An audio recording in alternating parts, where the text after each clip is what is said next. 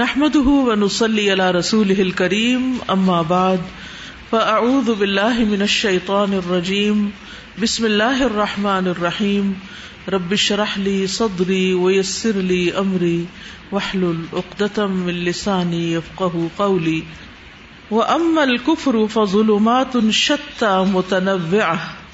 جہاں تک کفر کا تعلق ہے تو وہ اندھیرے ہیں مختلف طرح کے. ظلمت الکبر والطغیان، تکبر اور سرکشی کا اندھیرا. وظلمت الریاء والنفاق، ریاکاری اور منافقت کا اندھیرا. وظلمت الہوى والشہوہ، اور خواہش نفس اور شہوت کا اندھیرا. وظلمت الجہل والقسوہ، اور جہالت اور سنگ دلی کا اندھیرا. وظلمت الحرص والطمع، حرص اور لالچ کا اندھیرا. وظلمت البخل والشح، بخل اور تنگ دلی کا اندھیرا. وظلمت الشک والقلق، شک اور بے چینی کا اندھیرا. وظلمت الکذب والافتراء، اور جھوٹ اور بہتان گھڑنے کا اندھیرا. یعنی جب انسان اللہ کی بات نہیں مانتا تو پھر ان مصائب کا شکار ہو جاتا ہے. یہ اندھیرے اس کے دل کو ڈھانپ لیتے ہیں، اس کو حق پھر نظر نہیں آتا، پھر وہ آگے بڑھ نہیں سکتا. وظلمات شتى، اور مختلف طرح کے اندھیرے. یجمعها كلها الشرود عن صراط اللہ المستقیم، ان سب کو جمع کرتا ہے اللہ کے سیدھے رستے سے ہٹنا، بھٹکنا. شرود ہوتا ہے وانڈرنگ، ادھر ادھر بھٹکنا. یعنی جب کوئی شخص اللہ کے سیدھے رستے سے ادھر ادھر ہو جاتا ہے تو پھر اس کے اوپر اندھیرے چھا جاتے ہیں. والتلقی من غیر اللہ، اور اللہ کے علاوہ دوسروں سے لینا. تلقی یعنی ہدایت لینا یا آرڈرز لینا. والاحتکام الی غیر منہج اللہ، اور اللہ کے منہج کے علاوہ اور احکامات لینا، یعنی اللہ کا حکم چھوڑ کے دوسروں کے حکم اختیار کرنا یا ان کے حکم قبول کرنا. واللہ یؤتی فضلہ من یشاء، اور اللہ اپنا فضل جس کو چاہتا ہے عطا کرتا ہے. وَهُوَ الْعَلِيمُ بِمَنْ يَصْلُحُ لَهُ، اور وہ خوب جانتا ہے جو اس کا اہل ہوتا ہے، جس کے وہ قابل ہوتا ہے. وَمَنْ لَا يَصْلُحْ لَهُ، اور کون اس کے فضل کا اہل نہیں ہوتا. لا يصلح یعنی اس کے لائق نہیں، اس کے قابل نہیں. یعنی اللہ کا فضل تو بہت وسیع ہے، لیکن وہ ہر ایک پر اپنا فضل کیوں نہیں کرتا؟ کیونکہ اس کو زیادہ پتا ہے کہ کس پر اس کا فضل ہونا چاہیے اور کس پر نہیں. وما يترك الانسان نور اللہ الواحد الذي لا يتعدد، اور جو چھوڑتا ہے انسان اللہ کا نور جو ایک اکیلا ہے، یعنی الذي لا يتعدد، جو زیادہ تعداد میں نہیں، یعنی جس کے عدد بڑھا ہوا نہیں، یعنی نیومرس نہیں، ایک ہی ہے. حتى يدخل في الظلمات من شتى الانواع والاصناف، یہاں تک کہ وہ داخل ہو جاتا ہے اندھیروں میں جو مختلف انواع و اقسام کے ہیں. وَكُلُّهَا ظُلُمَاتٌ، اور سارے کے سارے اندھیرے ہیں. یعنی روشنی ایک ہے اور باقی سب اندھیرے ہیں. ہدایت ایک ہے اور گمراہیاں بہت سی ہیں. وَالْعَاقِبَةُ اللَّائِقَةُ بِأَصْحَابِ الظُّلُمَاتِ، اور انجام جو لائق ہے اصحاب الظلمات کے یعنی اندھیروں والوں کے. اِذْ لَمْ يَهْتَدُوا بِالنُّورِ فِي الدُّنْيَا، جب انہوں نے ہدایت نہیں پائی نور کی یا روشنی کی اس دنیا میں. ان یخلدوا فی ظلمات النار فی الآخرہ، کہ وہ آخرت میں آگ کے اندھیروں میں رہیں. یعنی جو لوگ دنیا میں اندھیروں میں رہیں گے وہ پھر آخرت میں بھی آگ کے اندھیروں میں ہوں گے، جہنم کے اندھیروں میں ہوں گے، قبر کے اندھیروں میں ہوں گے. جس کو یہاں روشنی نہ ملی، جس کو یہاں صراط مستقیم نہ ملا، جس کو یہاں ہدایت نہیں ملی، جس کو یہاں حق نہیں ملا، پھر وہ آخرت میں اندھیروں ہی اندھیروں میں ہوگا. کتنا خطرناک انجام ہے. تو ایمان نور ہے، علم نور ہے، ہدایت نور ہے. تو اس نور کے بغیر جو جیتا ہے اندھیروں میں، دنیا میں بھی بھٹکتا ہے، لیکن آخرت میں تو ہمیشہ کے لیے پھر اندھیروں میں ڈوب جائے گا. کس کس کا دل اندھیرے سے گھبراتا ہے؟ ہم سب کا گھبراتا ہے. یعنی تھوڑی دیر بھی جب لائٹ جاتی ہے اور بجلی نہیں آتی تو دل گھبرا اٹھتا ہے. رات کے اندھیرے میں بھی ڈر لگتا ہے انسان کو.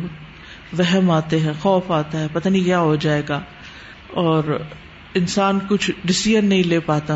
اور پھر اسی طرح دل کے اوپر کچھ اندھیرے ہوتے ہیں جو رات کے اندھیرے کی طرح تو نہیں ہوتے، لیکن ایسے اندھیرے ہوتے ہیں جن کی وجہ سے انسان کو حق اور باطل کا فرق پتہ نہیں چلتا، صحیح اور غلط کا فرق پتہ نہیں چلتا، انسان کے اندر فرقان نہیں ہوتا، اور انسان صحیح ڈیسیژن بر وقت نہیں لے پاتا کہ مجھے کس راستے کی طرف جانا چاہیے، مجھے کیا اختیار کرنا چاہیے.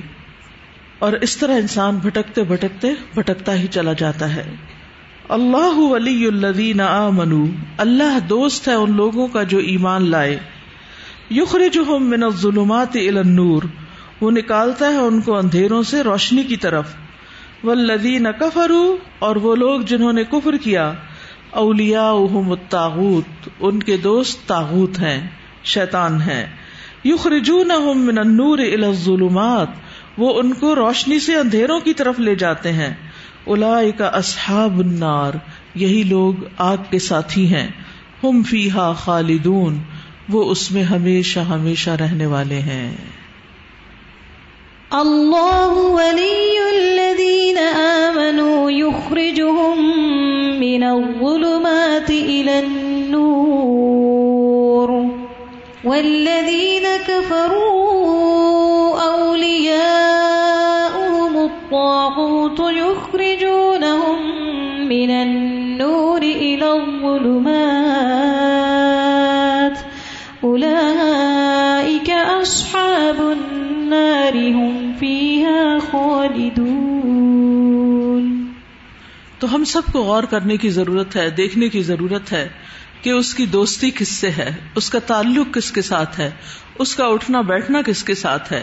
کیونکہ جس طرح کی کمپنی میں وہ ہوگا اس کے دل کا حال بھی ویسا ہی ہوگا، اور پھر الٹیمیٹلی اس کا انجام بھی ویسا ہی ہوگا. استاذ جو آیت ہے نا ظلمات بعضها فوق بعض، اس کی مجھے سمجھ آئی ہے کہ اتنے اندھیرے، آپ اتنے ڈیپ اندھیروں میں چلے جاتے ہیں کہ پھر آپ کو اندھیرے کا احساس ہی نہیں. اس میں کہ آتا ہے دوسری آیت میں کہ اپنا ہاتھ تک وہ نہیں دیکھ سکتا، اتنی قریب کی چیز، تو پھر وہ باقی چیزوں کو کیا پہچانے گا اور کون سی اس کی زندگی کسی بھی چیز کی حقیقت اور ریالٹی کیسے سمجھ میں آئے گی. اور استاد بعض دفعہ نور تو ہوتا ہے لیکن آنکھیں کھول کے نہیں خود سے دیکھتے نا، جیسے وہ سورۃ طٰہٰ میں جیسے آتا ہے کہ وَمَنْ أَعْرَضَ عَنْ ذِكْرِي فَإِنَّ لَهُ مَعِيشَةً ضَنْكَ وَنَحْشُرُهُ يَوْمَ الْقِيَامَةِ أَعْمَى. آخرت میں وہ پھر نور چھین لیا جائے گا، نگاہوں کا، آنکھوں کا نور، کہ وہ ہدایت تو تھی، اور جیسے کہ ہدایت سب کے لیے واضح ہے، کلیئر ہے، لیکن جو دیکھنا ہی نہ چاہے خود ہی آنکھیں بند کر لے، اپنے دل کا نور ہی جس کا بجھ چکا. کتنے ہی لوگ کہتے ہیں ہم اس لیے نہیں پڑھنا چاہتے کہ ہمیں عمل کرنا پڑے گا. تو اس کا مطلب ہے کہ یہ ان کا اپنا کانشیس ڈیسیژن ہے، یعنی سوچا سمجھا فیصلہ ہے کہ ہم نے عمل نہیں کرنا، اس لیے نہیں پڑھنا. ہم نے لائٹ آن نہیں کرنی تاکہ ہمارے کرتوتوں کو پتہ نہ چلے، خود ہمیں اپنے آپ کو بھی. کیونکہ جب ایسے اندھیرے ہوتے ہیں تو انسان اپنے آپ کو بھی نہیں پہچانتا، یعنی اپنا ہاتھ نکالے لم یکد یراہا، وہ اپنا ہاتھ بھی نہیں دیکھ پاتا. یہ جو اندھیروں کی انہوں نے قسمیں بتائی نا، اس سے بہت واضح ہو گیا ہے، کیونکہ ہم لوگ ہمیشہ یہ سمجھتے رہتے ہیں کہ اندھیرے جو ہیں وہ کفر اور شرک اور نفاق اور یہی ہے، لیکن انہوں نے ایک ایک چیز ہے، کبر، طغیان، ریا اور نفاق اور الہوا و شہوہ، اور سورۃ النور میں یہ جو ہے نا الہوا و شہوہ، اس کی اندھیروں کی بات کی گئی ہے کہ ان سے بھی انسان اتنا یعنی گمراہی میں چلا جاتا ہے، اتنے اندھیرے ہو جاتے ہیں کہ پھر اس کو حق نظر نہیں آتا. یعنی جب انسان اللہ کی بات نہیں مانتا تو پھر ان ساری مشکلات اور بری عادتوں میں پڑ جاتا ہے. استاذہ یہ ہے نا کہ اگر کسی کے پاس نور نہیں ہے یا ایمان کا نور کم ہے تو وہ ہی himself has to be blamed کہ اس نے اس کے لیے کوشش نہیں کی، اس نے اس کے لیے وہ طریقے اختیار نہیں کیے. اور دوسری بات یہ کہ یہ ایک کنٹینیوس کرنے والی کوشش ہے، یہ نہیں ہے کہ ہم کسی فیز آف لائف میں تو یہ کر لیں کہ نور کو اکٹھا کریں یا ایمان کو اکٹھا کرنے والی عادتیں کر لیں یا وہ کر لیں، لیکن یہ جب تک ہم زندہ ہیں ہمیں یہ کرنا ہوگا. جی وہ آتا ہے نا وَمَن لَّمْ يَجْعَلِ اللَّهُ لَهُ نُورٌ فَمَا لَهُ مِن نُور، جس کے لیے اللہ نور نہ پیدا کرے پھر اس کے لیے کوئی نور ہے ہی نہیں. ظلمات بعضها فوق بعض اذا اخرج يده لم يكد يراها وَمَن لَّمْ يَجْعَلِ اللَّهُ لَهُ نُورًا فَمَا لَهُ مِن نُور. اللہ کے نور کے سوا، اللہ کی دی ہوئی ہدایت اور روشنی کے سوا کوئی ہدایت نہیں. ان ھدی اللہ ھو الھدی. ان من ذاق طعم الایمان وحلاوتہ، بے شک جو ایمان کا ذائقہ اور اس کی مٹھاس چکھ لیتا ہے، وعرف حقیقتہ، اور اس کی حقیقت کو پا لیتا ہے، لا یمکن ان یترکہ او یجد اللذۃ فی غیرہ، تو ممکن ہی نہیں کہ وہ اس کو پھر چھوڑ دے، وہ ایمان کو چھوڑتا ہی نہیں، یا اس کی لذت کسی اور کے لیے نہیں چھوڑتا، یعنی پھر وہ لازمی طور پر اس کو پکڑ کے رکھتا ہے، اپنے ایمان کو کسی قیمت پر جانے نہیں دیتا، کیونکہ اس ایمان سے اس کے اندھیرے دور ہوئے، اس روشنی سے اس کی ظلمتیں ختم ہوئی، اب وہ اس روشنی کو بجھنے نہیں دینا چاہتا. لیکن یہ اس وقت ہوتا ہے جب انسان ایمان کی حلاوت پاتا ہے، مٹھاس آتی ہے اس کو، ایمان اور ہدایت اور اللہ کی اطاعت میں اس کو لذت محسوس ہوتی ہے. فإبراہیم صلی اللہ علیہ وسلم، اب اس میں ابراہیم علیہ السلام کی مثال ہے. تو ابراہیم علیہ السلام لما طلب من ربہ، جب انہوں نے طلب کیا اپنے رب سے، ان یریہ کیف یحیی الموتى، کہ وہ ان کو دکھائیں کہ مردوں کو کیسے زندہ کریں گے. لم یطلب برہانا، انہوں نے برہان نہیں طلب کی، او تقویۃ للایمان، یا ایمان کے لیے کوئی قوت. انما ہوا امر آخر لہ مذاق آخر، یہ ایک اور ہی معاملہ تھا جس کا کچھ اور ہی ٹیسٹ ہوتا ہے. مذاق ہوتا ہے ٹیسٹ، یعنی اللہ تعالیٰ نے پوچھا اولم تؤمن، کیا تم ایمان نہیں رکھتے؟ تو انہوں نے کہا بلا ولکن لیطمئن قلبی. تو یہ معاملہ کچھ اور تھا. انہ امر الشوق الروحی، یہ روح کے شوق کا معاملہ تھا. الی ملابسۃ و رؤیۃ السر الالہی فی اثناء وقوعہ العملی کما قال سبحانہ. یہ معاملہ کیا تھا؟ دراصل یہ اس تعلق کا معاملہ تھا. ملابسہ یعنی تعلق کے معنی میں آ رہا ہے، ملابسہ ایسوسیشن کے معنی میں آتا ہے. الی ملابسۃ و رؤیۃ السر الالہی، کہ وہ تعلق اور الہی راز کو دیکھنا، یعنی اللہ پیدا کیسے کرتا ہے، فی اثناء وقوعہ، اس کے واقع ہونے کے دوران، العملی عملی طور پر، کما قال سبحانہ، جیسے کہ اللہ تعالیٰ نے فرمایا. یعنی ان کے اندر ایک شوق تھا کہ اللہ سبحانہ تعالیٰ جس طرح پیدا کرتے ہیں وہ پیدا کرنا میں دیکھ لوں، اس سے یقین اور اطمینان کا عالم ہی کچھ اور ہوگا. کہتے ہیں نا کہ دیدم مانن نہ بشنیدم، یا کچھ ایسا محاورہ فارسی کا، کہ دیکھنا سننے سے مختلف ہوتا ہے. وہ دیکھنا جو ہے وہ سننے کی طرح نہیں ہوتا. ایک واقعہ یا قصہ ہوتا ہے جو آپ نے سنا ہوتا ہے، اور ایک وہ ہوتا ہے آپ جس کے عینی شاہد ہوتے ہیں، جس کو آپ نے دیکھا ہوتا ہے. ایک ہوتا ہے کسی چیز کے ٹیسٹ کے بارے میں آپ نے سنا ہوتا ہے کہ یہ بہت میٹھا ہوتا ہے، بہت مزے کا ہوتا ہے، اور ایک ہوتا ہے آپ نے اپنی زبان پر اس کو رکھا ہوتا ہے. ان دو کیفیات اور تجربات میں بڑا فرق ہے. ایک یہ ہے کہ اللہ تعالیٰ نے بتا دیا، انہوں نے سن لیا، انہوں نے مان لیا کہ ہاں اللہ تعالیٰ مردوں کو زندہ کرے گا، کوئی شک نہیں، ہاں ضرور کرے گا. لیکن اس سے اگلا ایک درجہ ہے علم الیقین کا، کہ وہ دیکھنا چاہتے تھے کہ یہ ہوتا کیسے، آبزرویشن، مشاہدہ، یعنی پریکٹیکلی اس چیز کو محسوس کرنا چاہتے تھے تاکہ اگلے درجے پہ چلے جائیں. وَإِذْ قَالَ إِبْرَاهِيمُ رَبِّ أَرِنِي كَيْفَ تُحْيِي الْمَوْتَى، جب ابراہیم علیہ السلام نے اپنے رب سے کہا کہ آپ مجھے دکھائیے کہ آپ کیسے زندہ کریں گے مردوں کو. قَالَ أَوَلَمْ تُؤْمِنْ، اللہ تعالیٰ نے پوچھا کیا تم ایمان نہیں رکھتے؟ قَالَ بَلَىٰ، کہا کیوں نہیں، رکھتا ہوں. وَلَٰكِن لِيَطْمَئِنَّ قَلْبِي، تاکہ میرے دل کو ایک قرار آ جائے، ایک اطمینان آ جائے.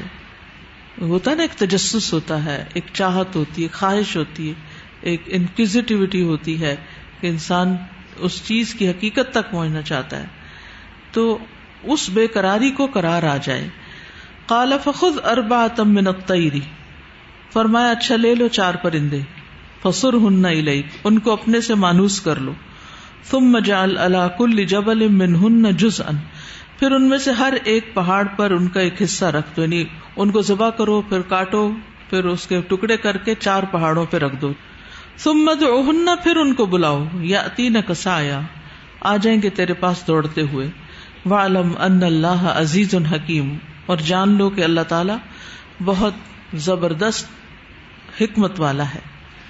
وَإِذْ قَالَ إِبْرَاهِيمُ رَبِّ أَرِنِي كَيْفَ تُحْيِي الْمَوْتَى قَالَ أَوَلَمْ تُؤْمِنْ قَالَ بَلَى وَلَكِنْ لِيَطْمَئِنَّ قَلْبِي قَالَ فَخُذْ أَرْبَعَةً مِنَ الطَّيْرِ فَصُرْهُنَّ إِلَيْكَ ثم اجعل على كل جبل منهن جزءا ثم ادعهن يأتينك سعيا واعلم أن الله عزيز حكيم. ورؤية الآيات الكونية لها مذاق، کائنات کی نشانیوں کو دیکھنے کا بھی ایک ذائقہ ہے، ایک ٹیسٹ ہے.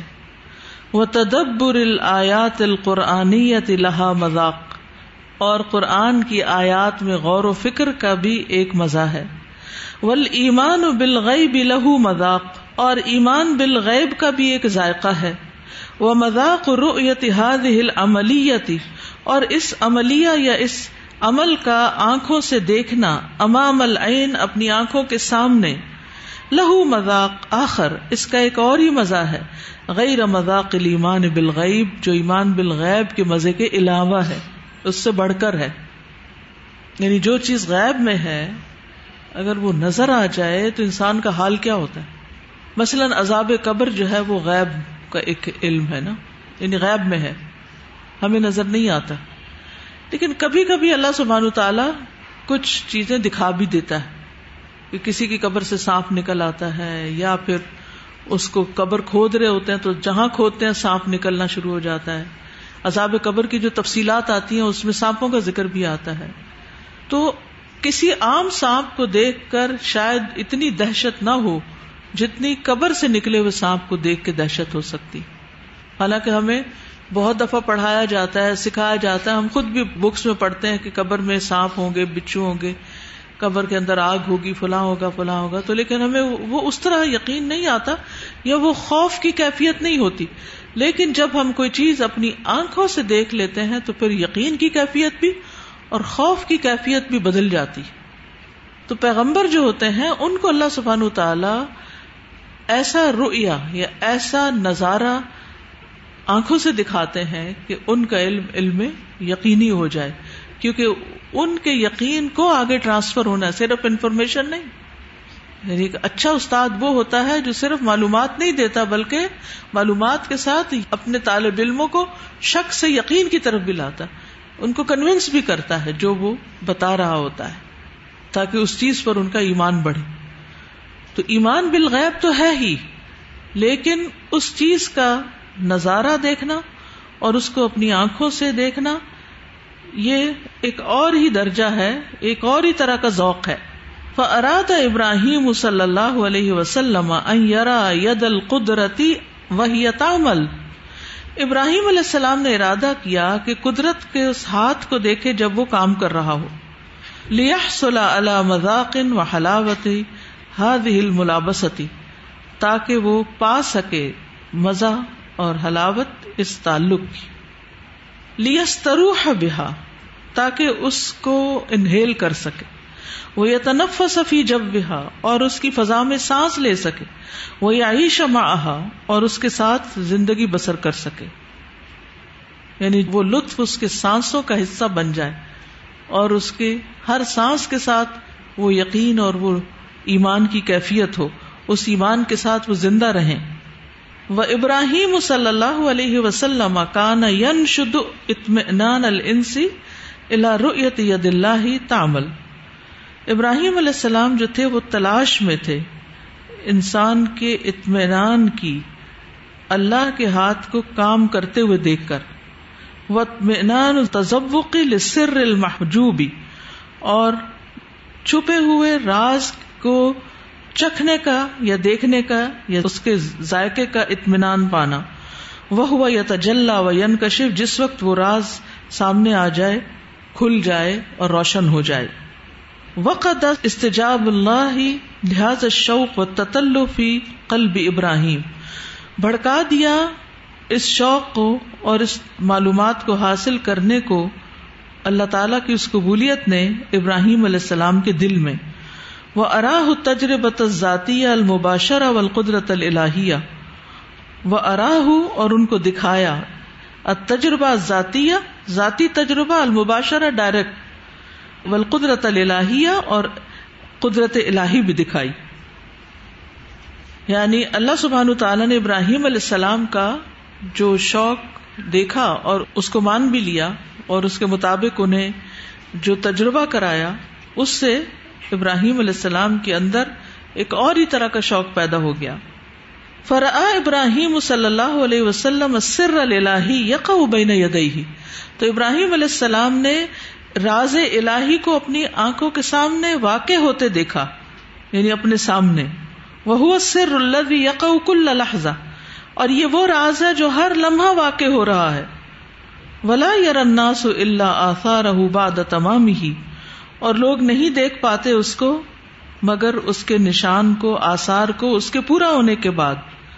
انہ سر ہبۃ الحیات، وہ ہے زندگی کے گفٹ کا راز، یعنی ہر وقت چیزیں پیدا ہو رہی ہیں، زندہ ہو رہی ہیں، وجود میں آ رہی ہیں، لیکن پھر کیا ہوتا ہے کہ جب وہ وجود میں آ جاتی ہیں تو ہم دیکھتے ہیں، جس وقت وجود میں آ رہی ہوتی ہے وہ ہم نہیں دیکھ پاتے.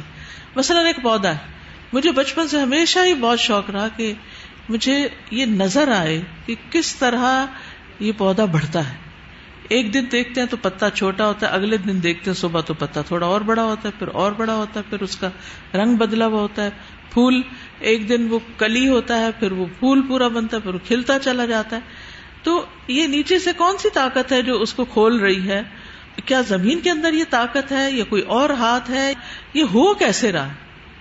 یہ آپ سب کے دل میں ایک ضرور تمنا ہوگی، جیسے ہمارے بال ہیں بڑھتے، بڑھ کیسے جاتے ہیں؟ یہ مرغی نے انڈا دیا، یہ کیسے ہو گیا؟ یہ کسی فیمیل کا بچہ ہوا، کیسے یہ سب کچھ بن گیا؟ یعنی یہ سوال ہر ایک کے دل میں آتا ہے، لیکن ہم میں سے کوئی بھی اس کو بنتا ہوا نہیں دیکھتے. انسانی چیزیں جو بنتی ہیں وہ کارخانے میں جا کے آپ اس کو بنتا ہوا بھی دیکھ سکتے ہیں، اس کے مرحلے آپ آنکھوں سے دیکھ رہے ہوتے، لیکن اس خاموشی اور اس رازداری کے ساتھ ہر چیز وجود میں آ رہی ہے کہ ہم دیکھ نہیں پاتے اس طرح. اب کچھ ایسے طریقے اختیار کیے گئے ہیں کہ وہ ہمیں کسی حد تک کچھ چیزیں بڑھتی ہوئی نظر آتی ہیں اس فاسٹ سپیڈ کے اوپر جب ان کو رکھ کے دیکھتے ہیں، لیکن حقیقت اصلی نہیں دیکھی ہم نے کبھی. بچوں کے سوال ہوتے ہیں نا، جب بچے پیدا ہوتے ہیں ان کے چھوٹے بہن بھائی، تو وہ بہت کوشچن کرتے ہیں کہ بچہ آیا کہاں سے. اتنا تجسس ہوتا ہے ان کو کہ یہ اتنا، یعنی اس بچے کو دیکھ کے کہ کہاں تھا، اور پھر طرح طرح کے سوال کرتے ہیں، اور والدین ان کو پھر کہتے ہیں ہاسپٹل سے لائے ہیں یا کوئی پھینک گیا ہے، اور اس طرح کی چیزیں کر کے، تو ان کا اس سے تسلی نہیں ہوتی کہ یہ ایسی بات ہے. خود آپ اپنے جسم میں دیکھیں، آپ کے ناخن بڑھ جاتے ہیں، جب بڑھ جاتے ہیں آپ کو احساس ہوتا ہے کہ بڑھ گئے، لیکن ہر لمحہ وہ بڑھ رہے ہیں اپنی ایک خاص سپیڈ کے ساتھ، مگر ہمیں وہ بڑھوتری نظر نہیں آتی. تو یہاں پر یہ ہے کہ اللہ ہی خالق ہے، لیکن اس کی تخلیق کا جو عمل ہے یا عملیہ ہے وہ اس کو ہم گراسپ نہیں کر پاتے کہ ہوتا کیسے. سر جی بہت اچھے طریقے سے آج سمجھ میں آیا کہ جو کسی وجود میں آنے کا جو پروسیس ہے اس کو دیکھنے کا جو شوق انسان کے اندر ہے. مثلا میں اس کو پڑھتے ہوئے خود سوچ رہی تھی کہ بچے کی جو تخلیق کے مراحل ہوتے ہیں، تو میرے خود ہمیشہ سے میرے دل میں ہوتا تھا کہ بچہ اللہ تعالیٰ کیسے بناتے ہیں. تو اب جب کہ الحمدللہ ہم سائنٹیفک ایسی ترقی ہو گئی ہے کہ ہم ایسی ویڈیوز اور ایسی چیزیں دیکھتے ہیں کہ جس سے پورا ایک پتہ چلتا ہے کہ پہلے دن سے بچے کی ڈیولپمنٹ کیسے ہو رہی ہے. تو جب یہ چیز میں نے پہلی دفعہ دیکھی تھی تو مجھے ایک اور طرح کی فیلنگ آئی تھی کہ الحمدللہ ایمان تو ہے کہ اللہ ہی بناتا ہے، لیکن وہ کیسے بناتا ہے، ان چیزوں کو بھی دیکھ کے ہمارا ایمان بڑھتا ہے اور ہمیں مزید یقین حاصل ہوتا چلا جاتا ہے کہ واقعی اللہ تعالیٰ نے جو بات اپنی کتاب میں کہی ہے اور جو اپنے نبیوں کے ذریعے ہمیں سمجھائی ہیں وہ حقیقتیں ہیں. السلام علیکم استاذہ. تھوڑے دن پہلے کی بات ہے, حدیث کورس میں نا ہم اپنے ٹیسٹ کی تیاری کر رہے تھے تو احادیث پڑھ رہے تھے چھت پہ بیٹھے, میں اور میری کلاس فیلو. تو اچانک سے نا روٹی کی خوشبو آنے لگ گئی. اس وقت کھانے کا ٹائم بھی نہیں تھا, کوئی ارد گرد کوکنگ ایریا بھی نہیں تھا کوئی کہ جہاں سے خوشبو ایکسپیکٹ کی جا سکتی. تو ایسی خوشبو آ رہی تھی جو پھلکا کی فریش روٹی کی ہوتی ہے نا, وہ خوشبو آ رہی تھی. تو خیر ہم نے ایک دوسرے سے ڈسکس کیا کہ یہ خوشبو کہاں سے آ رہی ہے. تو پھر ہم اگلی حدیث پڑھنے لگ گئے. تو وہ حدیث اگلی تھی کہ جنتیوں کی جو مہمانی ہوگی وہ روٹی اور سالن کے ساتھ ہوگی, اور سالن وہ جو مچھلی کی کلیجی والا وہ حدیث آتی ہے نا. تو اتنا اللہ تعالیٰ پہ پیار آئے کہ اللہ تعالیٰ واقعی سمیع علیم ہے, خوب سن رہا ہے کہ اس ٹائم ہم جو بات کر رہے ہیں. کنیکٹ ہو جاتی ہیں چیزیں. جی السلام علیکم ورحمۃ اللہ وبرکاتہ. پہلے تو جو آپ نے کلاس سٹارٹ کی نا تو اندھیروں کی بات کی تھی آپ نے, تو I was imagining all the darkness. ایک جو ہم لوگ رات کا اندھیرا دیکھتے ہیں, ایک جو دل کے اندر اندھیرا ہوتا ہے. تو پچھلے دنوں میرا کشمیر کا ٹرپ تھا, آپ سے ذکر کیا تھا میں نے اس کے بارے میں. ادھر لائٹ نہیں تھی, اتنی ڈارکنیس تھی کہ ہم لوگوں کو بہت مشکل سے نظر آ رہا تھا کہ ہم کدھر جا رہے ہیں. بٹ اس کی مٹی کشمیر کی ایسی تھی کہ وہ گلیٹری مٹی ہوتی ہے نا, شائن کر رہی تھی, پتھر شائن کر رہے تھے. تو وہاں پہ میں نے اللہ سبحانہ تعالیٰ کی اتنی بہترین قدرت دیکھی کہ کس طرح یہ دنیا اتنی خوبصورت بناتا ہے, تو وہ جنت کیسی ہوگی. تو وہ تو صرف غور و فکر کا تھا, وہاں پہ سفر میرا تدبر کیا تھا. وہاں پہ میں نے جس طرح ابھی آپ بتا رہی تھی نا کہ آیتوں کے اوپر غور و فکر کیا کریں, یہ قرآنی آیتیں, اور ادھر ہم لوگ گئے تھے غور و فکر کرنے دنیا میں کیا ہے. تو ابھی جب آپ اندھیروں کی بات کر رہی تھی, ایک ہوتا ہے ڈارکنیس جو ہم لوگ رات کو چلتے ہیں, کچھ بھی نظر نہیں آ رہا تھا, اور ایک دل کا اندھیرا ہوتا ہے. اور میں نے قرآن کو لائٹ دیکھا ہے اندر, وہ جتنا پڑھتے جاتے ہیں نا اتنا لائٹ جو ہے وہ زیادہ ہوتی جاتی ہے. کبھی کبھی لوڈ شیڈنگ ہو جاتی ہے دل کے اندر بھی, بٹ یہ ہے کہ اگر آپ ساتھ پڑھتے جاؤ گے تو آپ کو روشنی ملتی جائے گی. تو الحمدللہ میں نے یہ شیئر کرنا تھا کہ آپ دوست بھی ایسے بنائیں کہ اگر آپ اندھیروں میں جا بھی رہے ہو تو پیچھے سے وہ لالٹین لے کے آ جائے کہ تم غلط راستے پہ چل رہے ہو. جزاک اللہ. رأى ابراہیم صلی اللہ علیہ وسلم هذا السر يقع بین یدیہ, دیکھا ابراہیم علیہ السلام نے اس راز کو, وہ واقع ہو رہا تھا ان کے سامنے, یعنی ان کی آنکھوں کے سامنے یہ راز کھل رہا تھا. طیور معروفہ امسکہا, جانے پہچانے پرندے جن کو انہوں نے روکا ہوا تھا, پکڑا ہوا تھا. ثم ذبحہا, پھر ان کو ذبح کیا. وقطعها, اور ان کے ٹکڑے ٹکڑے کیے. وخلط اجزاءها ببعض, اور ان کے اجزاء کو ایک دوسرے میں مکس کر دیا. ثم فرقها في اماکن متباعدہ, پھر ان کو جدا کیا دور دور کی جگہوں پر, یعنی 4 پہاڑوں کی چوٹیوں پر ایک دوسرے سے دور. ثم دعاها, پھر ان کو بلایا, پکارا. فتجمع اللحم مع اللحم, تو جمع ہو گیا گوشت کے ساتھ, مل گیا جا کے. والدم مع الدم, اور خون کے ساتھ. والریش مع الریش, اور پر کے ساتھ. والعظام مع العظام, اور ہڈیوں کے ساتھ. ثم جاءت الیہ مسرعۃ حیۃ, پھر آگے ان کے پاس دوڑتے ہوئے زندہ. کما کانت من قبل, جیسے وہ ذبح کرنے سے پہلے تھے. تو انہوں نے یہ سارا ایکسپیرینس اپنی آنکھوں کے سامنے دیکھا, اور ان کا اور زیادہ یقین بڑھ گیا کہ واقعی اللہ دوبارہ بھی پیدا کر سکتا ہے. فاجتمع لہ دلیل العیان بالبصر, تو جمع ہو گئی ان کے لیے دلیل آنکھوں سے دیکھی, آئی وٹنس, عیان ہوتا آئی وٹنس. مع دلیل الایمان بالخبر, ایمان کی اس دلیل کے ساتھ جو خبر کے ذریعے ملی. فحصل علی مرتبۃ عین الیقین, تو حاصل ہو گیا ان کو عین الیقین کا مرتبہ. فتوارد الادلۃ الیقینیۃ یزید الایمان, یقینی دلائل کا وارد ہونا ایمان بڑھا دیتا ہے. وَيَكْمُلُ بِهِ الْإِيقَانُ, اور اس سے یقین کامل ہوتا ہے. وَيَسْعَى فِي نَيْلِهِ أُولُو الْعِرْفَانِ, اور اس کے پانے کے لیے صاحب علم لوگ یا صاحب معرفت لوگ دوڑتے ہیں, کوشش کرتے ہیں. وَلِذَلِكَ اسْتَجَابَ اللَّهُ لَهُ حِينَ قَالَ لَهُ, اسی لیے اللہ نے ان کی دعا قبول کر لی یا ان کی بات مان لی جب انہوں نے کہا اولم تؤمن، کیا تم ایمان نہیں رکھتے؟ قال بلا ولکن لیطمئن قلبی، کہا کیوں نہیں، لیکن میں چاہتا ہوں کہ میرے دل کو اطمینان ہو. قال اولم تؤمن قال بلا ولكن ليطمئن قلبي. والایمان اعظم شیء واغلی شیء، اور ایمان سب سے بڑی اور سب سے مہنگی چیز ہے. وبہ یسعد الانسان فی الدنیا والآخرہ، اسی سے انسان دنیا اور آخرت میں سعادت پاتا ہے. والمؤمنون یتوجہون الی ربہم بالطاعۃ والتسلیم، اور مومن اپنے رب کی طرف متوجہ ہوتے ہیں اطاعت اور تسلیم کے ساتھ، سرنڈر کر کے، سر جھکا کے. لأنہم یعرفون انہم صائرون الیہ، کیونکہ وہ یہ جانتے ہوتے ہیں کہ وہ اسی کی طرف جا رہے ہیں. فیقبلون علی طاعتہ، تو وہ اس کی اطاعت قبول کر لیتے ہیں. ویطلبون مغفرتہ، اور اس کی مغفرت طلب کرتے ہیں. کما قال سبحانہ، جیسے کہ اللہ تعالیٰ نے فرمایا کل آمن باللہ وملائکتہ وکتبہ ورسلہ لا نفرق بین احد من رسلہ وقالوا سمعنا واطعنا غفرانک ربنا والیک المصیر. سب کے سب ایمان لائے اللہ پر اور اس کے فرشتوں پر اور اس کی کتابوں پر اور اس کے رسولوں پر. ہم اس کے رسولوں میں سے کسی ایک کے درمیان بھی فرق نہیں کرتے. اور انہوں نے کہا ہم نے سن لیا اور ہم نے اطاعت کی. غفرانک، تیری بخشش چاہیے. ربنا، اے ہمارے رب. وإلیک المصیر، اور تیری ہی طرف لوٹنا ہے، پلٹنا ہے.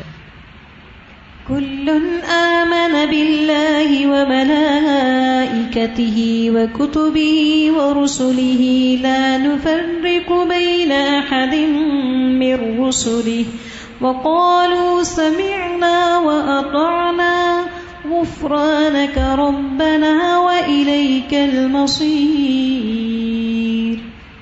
فالإيمان يولد السمع والطاعة لله ورسوله، بس ایمان پیدا کرتا ہے سننے کی طاقت اور اطاعت کرنے کی اللہ اور اس کے رسول کے لیے. یعنی جتنا ایمان ہوتا ہے انسان اتنی توجہ سے اللہ اور اس کے رسول کی بات سنتا بھی ہے اور مانتا بھی ہے. السمع لکل ما جاء من عند اللہ، ہر وہ چیز سننا جو اللہ کی طرف سے آئی ہے. والطاعۃ لکل ما امر بہ اللہ، اور اطاعت کرنا ہر اس چیز کی جس کا اللہ نے حکم دیا ہے. وَهُمْ مَعَ السَّمْعِ وَالطَّاعَةِ يَشْعُرُونَ بِالتَّقْصِيرِ، اور وہ سننے اور اطاعت کرنے کے ساتھ احساس رکھتے ہیں اپنی کمی کوتاہی کا. وَالْعَجْزِ عَنْ تَوْفِيَةِ نِعَمِ اللَّهِ حَقَّ شُكْرِهَا، اور عاجزی کا، بے بسی کا، اللہ کی نعمتوں کو پا کر اس کا شکر ادا کرنے کا حق ادا کرنا. یعنی پورا پورا حق ادا کرنا اللہ کی نعمتوں کے شکر کا. وفرائض اللہ حق ادائها، اور اللہ کے فرائض کے بارے میں بھی وہ احساس رکھتے ہیں کہ ان کا حق ادا نہیں کر سکتے. فیطلبون مغفرتہ من التقصیر، تو وہ طلب کرتے ہیں اس کی بخشش کمی کوتاہی سے. وتدارکہم برحمتہ، اور اس کی رحمت کو پا کر. لأنہم یعرفون عظیم حقہ، کیونکہ وہ اس کے عظیم حق کو پہچان لیتے ہیں. یہ ہے ایمان سے ملنے والی معرفت کہ انسان اللہ کا حق پہچاننے لگتا ہے کہ کتنا بڑا ہے. ومقدار تقصیرہم فی حقہ، اور اس کے حق میں اپنی کمی کی مقدار کو بھی پہچان لیتے ہیں، سمجھ جاتے ہیں. اب دیکھیے کہ ہمارے اندر یعنی عمومی طور پر ایک ناشکری کا کلچر ہے. ہم اللہ کا حق نہیں پہچانتے کہ کتنا بڑا ہے. ہم ماں باپ کا حق نہیں پہچانتے کہ کتنا زیادہ ہم پر. ہم استاد کا حق نہیں جانتے. ہم مسلمان کا حق نہیں جانتے کہ ایک مسلمان کا دوسرے پر کیا حق ہے. اور جب جانتے ہی نہیں تو پھر ان حقوق کو ادا کرنے کی بھی کوشش نہیں کرتے. تو یہ دراصل سبب ہے ایمان کی کمزوری کا. جب ایمان آتا ہے تو انسان کے اندر ایک میزان آتا ہے اور انسان اس میں تول لیتا ہے کہ کون میرے نزدیک کتنا امپورٹنٹ ہے، کس کا حق مجھ پر کتنا زیادہ ہے. اور پھر وہ اس کے مطابق اس سے معاملہ کرتا ہے. اللہ کا حق سب سے بڑا ہے، لہٰذا وہ اس کی زندگی میں اللہ کی ذات ہر چیز سے زیادہ امپورٹنٹ ہوگی. ماں باپ کا حق سارے انسانوں سے زیادہ ہے، لہٰذا اس کی زندگی میں ان کو خوش کرنا کسی بھی اور کو خوش کرنے سے زیادہ افضل یا اہم ہوگا. پھر اسی طرح باقی بھی جن کا ہم پر احسان ہوتا ہے، اور جتنے بھی عام انسان ہیں، جیسے آتا نا ولی نفس کا علیہ کا حق، ولی زور کا علیہ کا حق، مہمان کا بھی حق، اس کا بھی حق، اس کا بھی، سوسائٹی کے جو کمزور اور معذور اور بیمار لوگ ہیں ان کا بھی حق، جو علم کے بغیر ہیں ان کا بھی حق. جب میں بہت چھوٹی تھی تو میرے والد کہتے تھے، اکثر یہ بات سمجھاتے تھے، کہتے تھے کہ لوگوں کے ہم پر اتنے حق ہیں کہ اگر ہم ساری زندگی بھی حق ادا کرتے رہے تو حق ادا نہیں ہو سکتا. تو مجھے کبھی سمجھ نہیں آتی تھی کیا کہتے ہیں کہ دوسروں کے ہم پر بہت حق ہے. کون ہے جس کا ہم پر حق نہیں؟ مظلوم کا بھی حق ہے، بیمار کا بھی حق ہے، کوئی فوت ہو گیا اس کا بھی حق ہے، کوئی بھوکا ننگا ہے اس کا بھی حق ہے، کوئی جاہل ہے اس کا بھی حق ہے، کوئی دین سے لا علم ہے اس کا بھی حق ہے. تو ہم تو اپنے صرف فرائض ہی پورے کر رہے ہیں. تو جب انسان ان حقوق کو جان لیتا ہے، ان کو سمجھ لیتا ہے اور ان کو ادا کرنے کی کوشش کرتا ہے اور حق ادا نہیں کر پاتا، تب انسان کو احساس ہوتا ہے کہ حق تو یہ کہ حق ادا نہ ہوا، جان دی ہوئی اسی کی تھی. جان دے کے بھی انسان کسی تکبر کا شکار نہیں ہوتا. وہ کہتا ہے حق تو یہ کہ حق ادا ہی نہیں ہوا. سچ بات یہ کہ حق ادا ہی نہیں ہوا. کہاں سے ہم یہ کہہ سکتے ہیں کہ ہم نے بڑے تیر مار لیے اور ہم نے بہت کچھ کر لیا؟ تکبر کی تو کوئی گنجائش ہی نہیں رہتی. حقوق ہی پورے نہیں ہوتے اور ان سے ہی چھٹ جائے تو بڑی بات ہے. لیکن یہ نظر کیوں نہیں آتے؟ یہ محسوس کیوں نہیں ہوتا؟ ان کا وزن کیوں نہیں محسوس ہوتا ہمیں؟ کیونکہ ہم پہچانتے ہی نہیں، کیونکہ ہم نے شکر ادا کرنا ہی نہیں، ہم نے کسی کی شکر گزاری کرنی ہی نہیں. ہمیں صرف پتا ہے تو ایک حق کا پتا ہے، اور وہ میرا حق کیا ہے. میرا حق نہیں دے رہا. سارا رونا ہی تو اس بات کا ہے کہ میرا حق نہیں مجھے مل رہا. سارے غصے، غم، ناراضگیاں یہ سب کس وجہ سے ہیں؟ کہ میرا حق نہیں دیا جا رہا. بچے نہیں پوچھتے، شوہر نہیں پوچھتا، دوست نہیں پوچھتے، لوگ نہیں پوچھتے، اور پتہ نہیں کس کس سے گلے ہیں، گلوں سے بھرے ہوئے ہیں. تو پھر تو توبہ بھی نہیں کی جاتی. اگر کسی کو کہنے استغفار کرو تو کہتے کس بات پر، میں نے گناہ ہی کیا کیا ہے؟ تو یہ جو اتنی حقوق کی حق تلفی ہو رہی ہے، نہ ڈھنگ سے نماز ہے، نہ حقوق العباد کا کوئی خیال ہے، تو اس کا شعور بھی تو نہیں نا، کیونکہ روشنی نہیں، ایمان نہیں. استاد جو ہم نے پچھلا لاسٹ پیراگراف پڑھا ہے پیج نمبر 727 پہ، اس میں جب یہ دلائل آنکھوں سے انسان دیکھتا ہے اور ایمان اس کا بڑھتا ہے اور پھر وہ یقین اور یہ ساری چیزیں مضبوط ہوتی جاتی ہیں اور زیادہ ہوتی جاتی ہیں، اور پھر فرمایا کہ یہاں کوئی اینڈ نہیں ہے. وَيَسْعَى فِي نَيْلِهِ أُولُو الْأَرْفَانِ، اور دوڑتے ہیں اس کو پانے کے لیے اولو العرفان. اس میں مجھے امام احمد بن حنبل یاد آ رہے تھے. استاذہ ان کی جو طلب علم کا شوق بڑھاپے تک، جی، کہ کس طرح وہ علم کی وہ کرتے تھے، یہی چیز ان کو موٹیویٹ کرتی تھی. یعنی جب وہ سنتے تھے، وہ انتہائی بوڑھے ہو چکے تھے، سیدھے چل بھی نہیں سکتے تھے، یعنی ایک طرح سے بڑھاپے سے جو کمر جھک جاتی ہے، تو کسی نے ان کو دیکھا کہ وہ قلم دوات اٹھائے ہوئے تیز تیز جا رہے ہیں. تو انہوں نے پوچھا کہ کہاں جا رہے ہو؟ انہوں نے کہا علم حاصل کرنے جا رہا ہوں. انہوں نے پوچھا کب تک؟ کہا موت تک. اور ہمارا حال کیا ہے؟ ایک کورس کر لیا، بہت پڑھ لیا، اب فارغ ہو گئے، کتابیں رکھو کہیں، اب فارغ ہیں، اب آزاد ہو گئے. تو جب پڑھیں گے ہی نہیں تو حقوق پتہ کہاں سے چلیں گے، اور جب چلیں گے ہی نہیں پتہ تو حقوق ادا کہاں سے کریں گے؟ اس کے لیے کہاں تھکیں گے؟ اس کے لیے محنت کہاں سے ہوگی؟ استاذہ آج کل ہمارا تدبر جو چل رہا ہے اس کے ساتھ سورہ البقرہ چل رہی ہے ہماری. تو جب ہم نے تعلیم القرآن کا کورس کیا تھا تو مجھے بالکل سمجھ نہیں آئی تھی سورہ البقرہ کی. میں کہتی تھی یہ تو کسی اور کی بات ہو رہی ہے، یقاد البرق، بس ورڈز میں نہیں یاد کر لیے تھے. تو میں پڑھ رہی تھی تو میں نے اللہ تعالیٰ سے یہ دعا کی کہ اللہم ارنا الحق حقا وارزقنا اتباعہ. اور لٹرلی 3 دن میرے اتنے سٹریس میں گزرے، وہ لگے ساری آیتیں میرے لیے. تو یہ دن تو مجھے یہ لگا، اور مجھے واقعی میں بھی یہ پڑھتے ہوئے فیل ہو رہا تھا کہ اب ہم سب میں سے کوئی بھی ایسا نہیں ہے جس نے ایمان لانا ہے، کیونکہ سب نے آلموسٹ اتنا علم لے لیا ہے کہ اچھے اور برے کی تمیز آ چکی ہے، لیکن یہ فرق پتہ نہیں چلتا کہ ہمارے اندر پرابلم کیا ہے.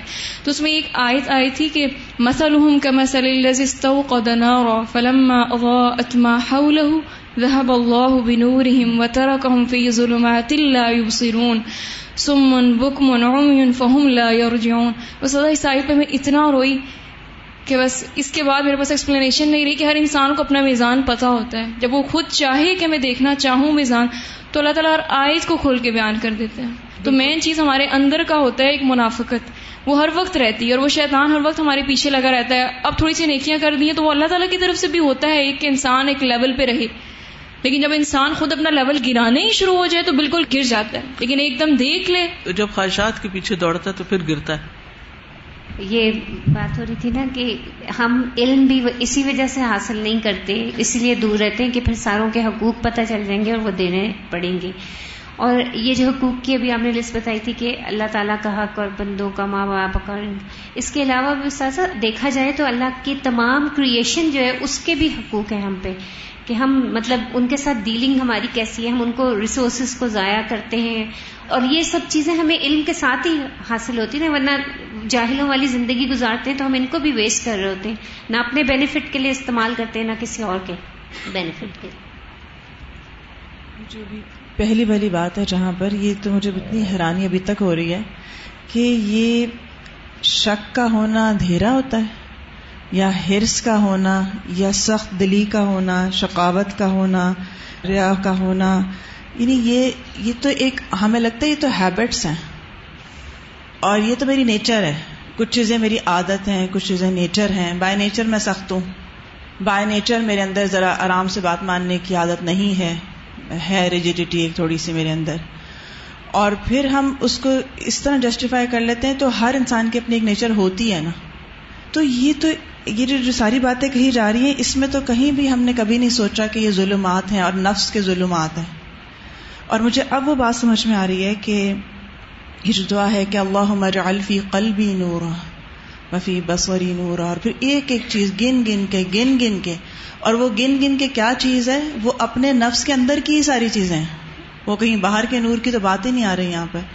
اور پھر شروع کہاں سے ہو رہا ہے؟ قلب سے شروع ہو رہا ہے جو مرکز ہے سب سے پہلے, کہ اللہم اجعل فی قلبی کے بعد پھر باقی چیزیں آتی ہیں. وطلب الغفران انما یکون بعد الاستسلام للہ, اور معافی کی طلب, بخشش کی طلب آتی ہے اللہ کے آگے سبمٹ کرنے کے بعد. وَإِعْلَانُ السَّمْعِ وَالطَّاعَةِ لَهُ, اور اس کے لیے سننے اور اطاعت کرنے کے اعلان کے بعد. وَالْيَقِينِ بِأَنَّ الْمَصِيرَ إِلَيْهِ, اور یقین کے بعد کہ واپسی اسی کی طرف ہے سبحانہ, فی الدنیا والآخرہ, دنیا اور آخرت میں ساری چیزیں اسی کی طرف لوٹتی. المصیر الیہ فی الدنیا فی کل امر وفی کل عمل, اس دنیا میں لوٹنا ہر کام اور ہر عمل میں. فلا منجا من اللہ الا الیہ, تو کوئی نجات نہیں اللہ سے مگر اسی کی طرف. ولا عاصم من قدرہ ولا نجات من عقابہ, اور کوئی بچانے والا نہیں اس کی تقدیر سے اور کوئی نجات نہیں اس کی سزا سے. الا برحمتہ وغفرانہ, مگر اس کی رحمت اور اس کی بخشش کے ساتھ. والمصیر الیہ فی الآخرۃ, اور واپسی اس کی طرف آخرت میں. فالخلق للہ, تو ساری مخلوق اللہ کی ہے. وہم الیہ راجعون, اور وہ اسی کی طرف لوٹ کر جانے والے ہیں. فمن قدم بالایمان, جو ایمان لے کر آیا, ادخلہ الجنہ, تو اس نے اس کو جنت میں داخل کر دیا. ومن جاء بالکفر, اور جو کفر لایا, والمعاصی, اور گناہ, ادخلہ النار, تو اس نے اس کو آگ میں داخل کر دیا. وَإِذَا جَاءَ الْإِيمَانُ فِي حَيَاةِ الْإِنسَانِ جَاءَتِ التَّقْوَى, جب ایمان انسان کی زندگی میں آتا ہے تو تقوی آتا ہے. لَعَلَّكُمْ تَتَّقُونَ, یہ ایمان کے ساتھ ہے. وَالتَّقْوَى هِيَ الْإِسْتِقَامَةُ وَالْخَوْفُ مِنَ اللَّهِ وَحْدَهُ, تقوی کیا ہے؟ استقامت اور خوف اللہ اکیلے سے, اللہ ہی کا ڈر اور اسی کے لیے ہدایت پہ جم جانا.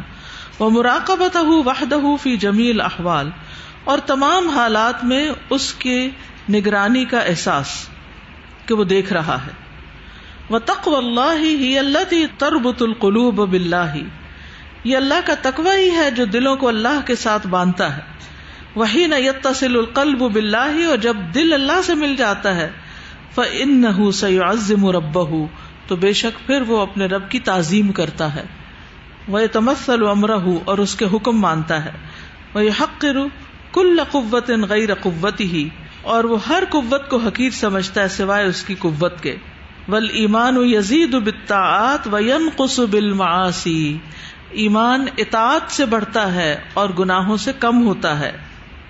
وما اسرع زوال الایمان او ضعفه عند لذعة المصائب، ایمان کتنی جلدی زائل ہوتا ہے یا کمزور ہوتا ہے جب مصیبتیں ڈس لیتی ہیں یا مصیبتیں آ پکڑتی ہیں.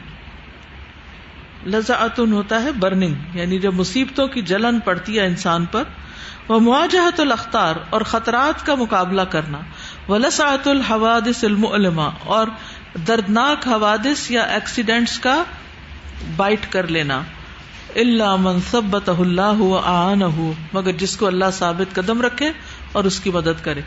یعنی تکلیفیں، مصیبتیں، پریشانیاں انسان کا بڑا سخت امتحان ہے کہ جو ہی کوئی تکلیف آتی ہے تو سب سے پہلے انسان کے ایمان کو خطرہ ہو جاتا ہے، کیونکہ وہ ایمان نہیں رہتا جو انسان کو خوش رکھتا ہے، جو انسان کو نیک عمل کرنے پر ابھارتا ہے.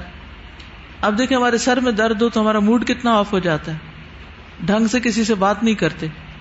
اگر ہمیں کوئی بچے کی طرف سے یا کسی بہن بھائی کی طرف سے کوئی پریشانی آتی ہے تو ہمارا اخلاق کیا ہو جاتا ہے.